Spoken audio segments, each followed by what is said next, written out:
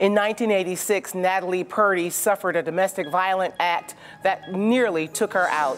But she's still here, and she's here today on Babby's House to tell her story and the great ministry that God is birthing in her life and in her ministry. Today you'll meet Natalie Purdie here on Babby's House. Stay tuned. Babby's House is coming to you right now.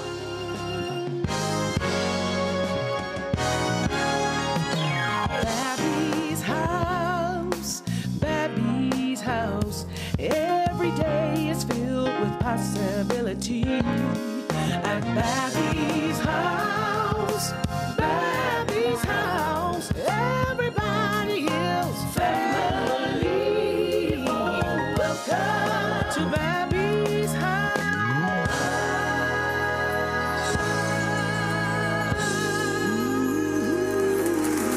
Hello, everyone, and welcome to Babby's House. Thank you so very much for joining me. I'm so happy that you're with me here today. You know, almost 12 million people annually suffer an act of domestic violence. And today's guest, Natalie Purdie, has been a victim of domestic violence that literally took her out. You're going to hear the details of her story.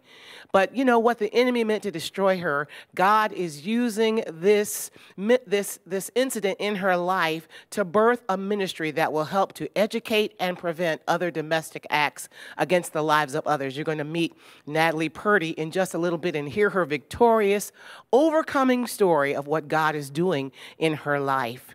And right now I want to sing a song that I love. It's a song that reminds us that when we pray, God answers. It's a song called Pray. You can learn it and even sing it with me.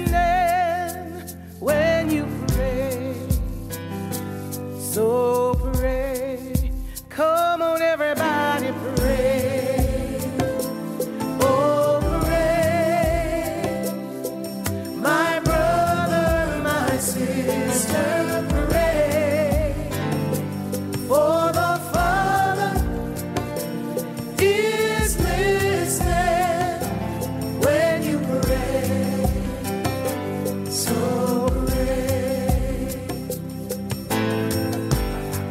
God's people who are called by His name will humble themselves and pray. The Heavenly Father will hear and answer.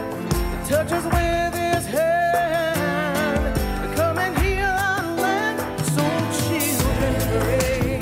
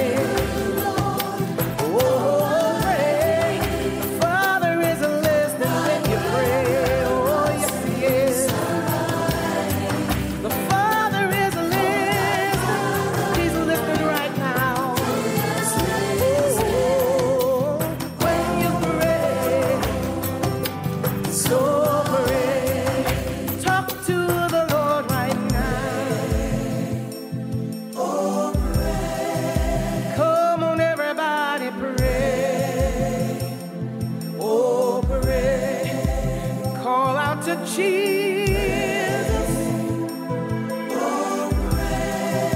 Tell him that you love him right now, people. Cry to the Father. The Father is listening. Oh, yes, he is. Oh, yes, he is. Oh, tell him that you need him right now. Oh, Father, we need you. Yes, we do. We need you, God. We need you, Lord. Yes, we do, Jesus. Tell him that you need him. Oh, tell him that you love him right now. Pray for the children. Pray for the children all over the world. Oh, pray for your family right now. God, we need you in our family. We need you in our family, Jesus. Will you heal us, Lord? Heal us, Lord. Cry to the Father. Oh, pray for the church all over the world. Oh, listen to your children praying, Lord. Oh, listen to your people praying, Jesus. Oh, how we need you, Jesus. Listen to your children praying. Oh, how we need you, Jesus. Listen to your children pray. Oh, how we need you, good Lord. Welcome back to the show. Natalie Purdie is my guest today, and she has a powerful story of how God literally saved her life against an act of domestic violence. And this incident happened in 1986, and literally it should have taken her out, but God had a plan. God has a plan to prosper us, a plan to give us a hope and a future, and he is certainly doing that in Natalie Purdie's life. I want you to meet her right now. Natalie, I'm happy to have you on the show, my friend. Thank you for being here. Thank you. I'm so happy to be here. Amen. To be here literally. Yes. Amen. I want you to tell a little bit about your story in this segment. You were a victim of domestic abuse. Yeah. A really domestic violent act was taken out on your life, and the perpetrator meant to kill you. Yes. But God spared your life. Tell us about that day in 1986. Yes. So it was a Sunday. I remember that. And this was one Sunday I didn't go to church. And I was dating a guy. We had been dating for a couple of months. And it started to get serious. But in the very beginning, I told him I didn't want to be serious. I was too young. But we were still dating, seeing each other more and more every day. He would actually drive me to church sometimes, or he would pick me up so I wouldn't have to walk, because it was a good amount of blocks. But this one particular Sunday, I didn't go to church, and he had been calling and calling, so he called me and he said, "Where were you? You didn't go to church today." And so that just didn't feel right with me, and he had started showing some signs of control, of where were you, where you going, where you at.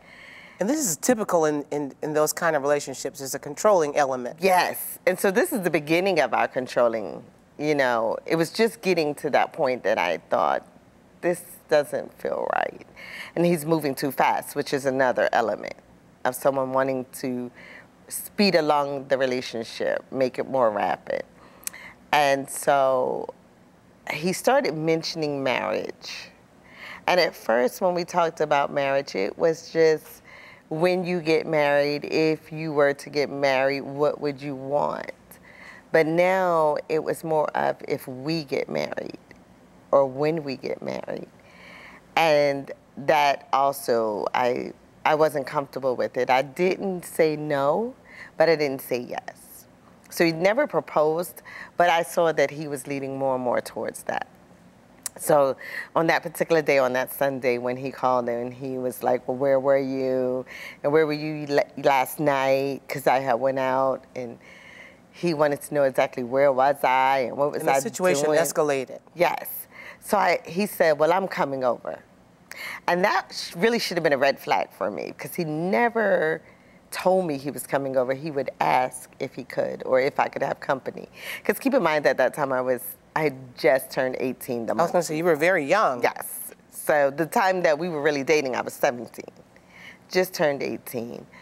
And so I said, okay, though. I didn't resist. He said he was coming over, and I thought to myself, now is the time for me to tell him that he's moving too fast. And that maybe we should either break up or take a break. I wasn't really sure, but I knew that I needed to slow the process down. So he came over. He came in the house. He rang the doorbell. I answered the door, and he spoke to my grandmother. I was at her house at the time. So he spoke to her, and we proceeded to go into the den, which is where we would usually be. And so when we got in the den, he looked and he saw on the coffee table I was cutting out my senior pictures. So I had the list and everything, but I wanted to give him my undivided attention. So I moved the pictures over into the corner of the room. We had like a little bar. So I put it on the bar with the list and everything. And so we started talking, and I started telling him why I thought that we needed to slow it down or break up, that I was too young to move in, too young to get married. I hadn't done anything that I wanted to do yet. I planned to go to college and continue to pursue my dance career, and that a marriage just wasn't going to work. And he kept saying, but why, Natalie, I love you. And we went over this for a couple of hours, not just 1 hour, like a few hours. And finally, I started looking at the clock, and I started thinking, wow, it's getting late. And my curfew, even to have company, it's time for you to go. So he said, okay. So I said, well, maybe we'll talk tomorrow, or maybe we won't. Maybe we should just take a break. I don't know. And so I told him, I said, we'll see. And he said, okay. And I proceeded to walk him to the door. And I thought to myself, well, let me make sure he's walking behind me. And I really believe that was the spirit telling me to turn around. So as I glanced over my shoulder, by the time I glanced, his hand was already in the air. And he had the scissors that I was cutting my pictures out. And he just started stabbing me. So the first few times that he actually contacted my body with the scissors, I was just in shock. And how many times did he stab you? Over 30 times. Over 30 times he stabbed you. Obviously, this put you in the hospital? Yes. What was the outcome of this act? So the outcome was more so internally than externally. During the attack of me trying to get away from him in the room, he fractured my skull. So from my fractured skull, I had a blood tumor on my brain, which temporarily paralyzed my whole left side. It also paralyzed my eye muscles. So I was temporarily blind. It caused me, I had post-traumatic seizures, and I had to learn how to read, write, and walk again.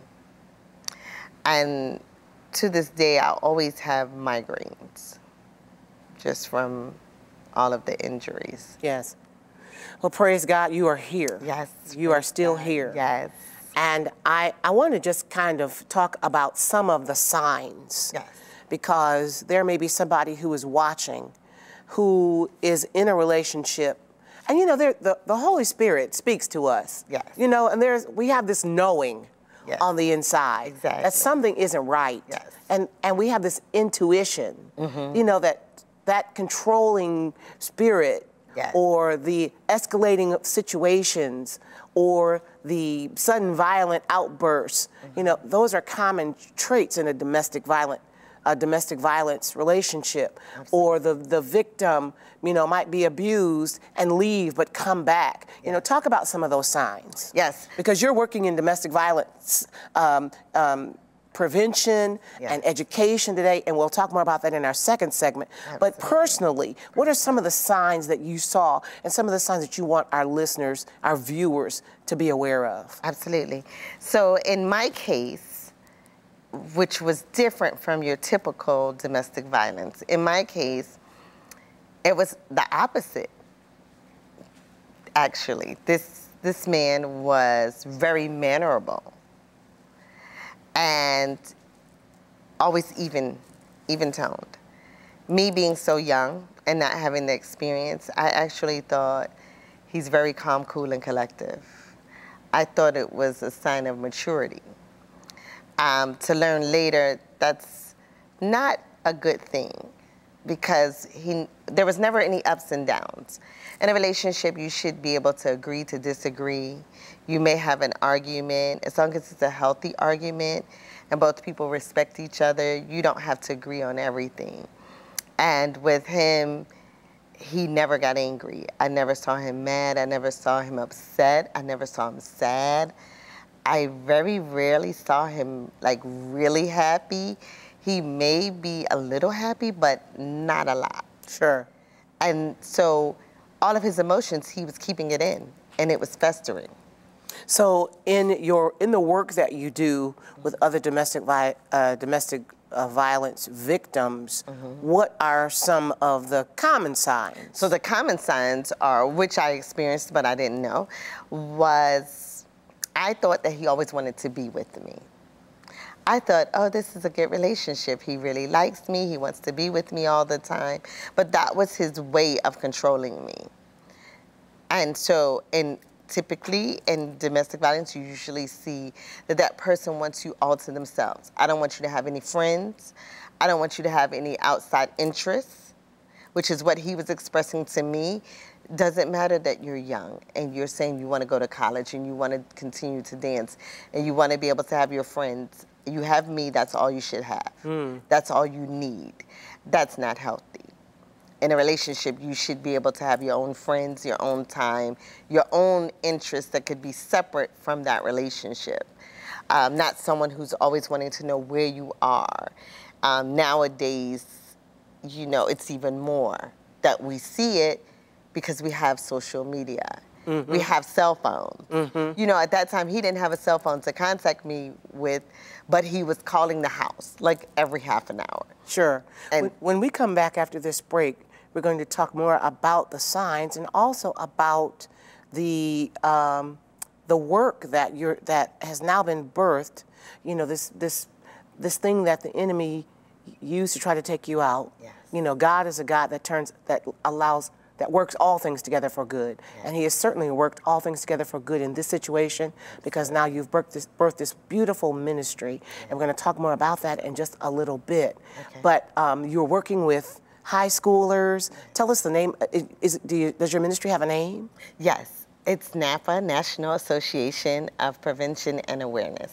And you work with kids in kids in high school. Yes. Boys and girls. Yes. That's beautiful. Yes. How do you place this God taking what the enemy meant to destroy you and turning it out together for good? What does that mean to you? You mentioned Genesis chapter, what was the chapter? Genesis 50:20. And what man made for evil, God made for good, to save those that are still alive among us. Amen. Yes. And he is certainly doing that in your life. We're going to hear more about that. Listen, after this break, we're going to talk more with Natalie Purdie and this beautiful ministry that God has birthed in her life. So after these messages, we'll be right back with more of Babby's House. Don't go anywhere. We'll be right back after these messages.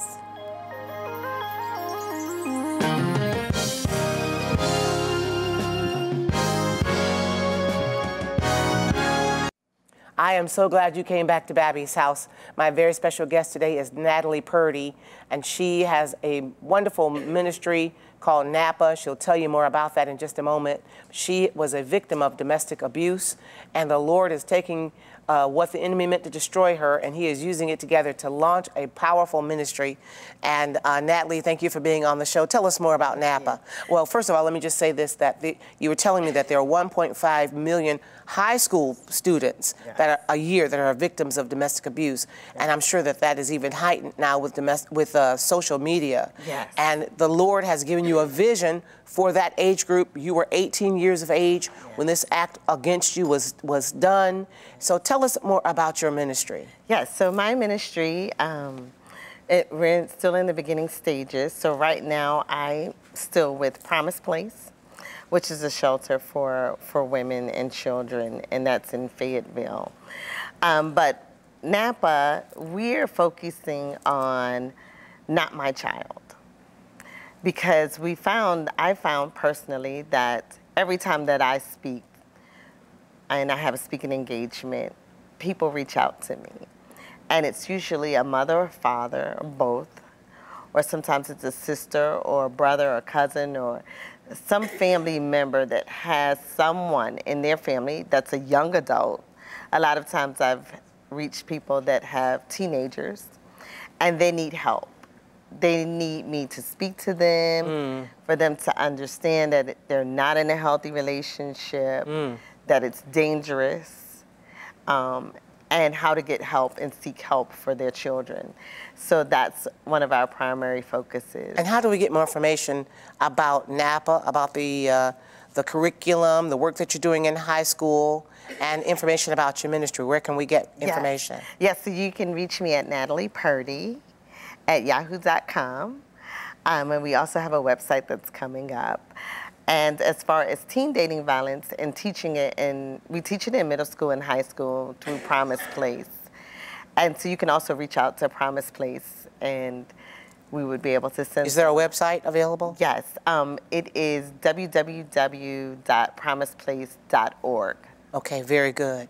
Well, we appreciate you coming by Babby's house today to tell your story. Thank God that you are here. Thank God that you are victorious. You're an overcomer. Thank God that you're using your story and your testimony to help and educate others and to help prevent more incidences of domestic violence. Thanks for coming this way. Thank you. Thank you for having me. Oh, absolutely. It's our joy. And thank you, dear friends, for watching Babby's House. Will you do me a favor today and reach out to me on my official website at babby.com. You can email me from the website or email me straight up at babby@babby.com. And let me know that you have seen today's show and that Natalie Purdie's story is a source of encouragement for you. I love getting your emails. I love meeting you when I'm out and about. Just the other day, I was in a local fast food restaurant just grabbing a chicken sandwich and met somebody who watches Babby's House on a daily basis. Do you know how much that encourages me? Just to know that this show is impacting your life and encouraging your life, that means the world to me. Will the Lord bless you and keep you? May he make his face to shine upon you and give you peace. That is my prayer for you and yours today. Until the very next time we get together, may the Lord God bless you and yours real good. Bye-bye for now.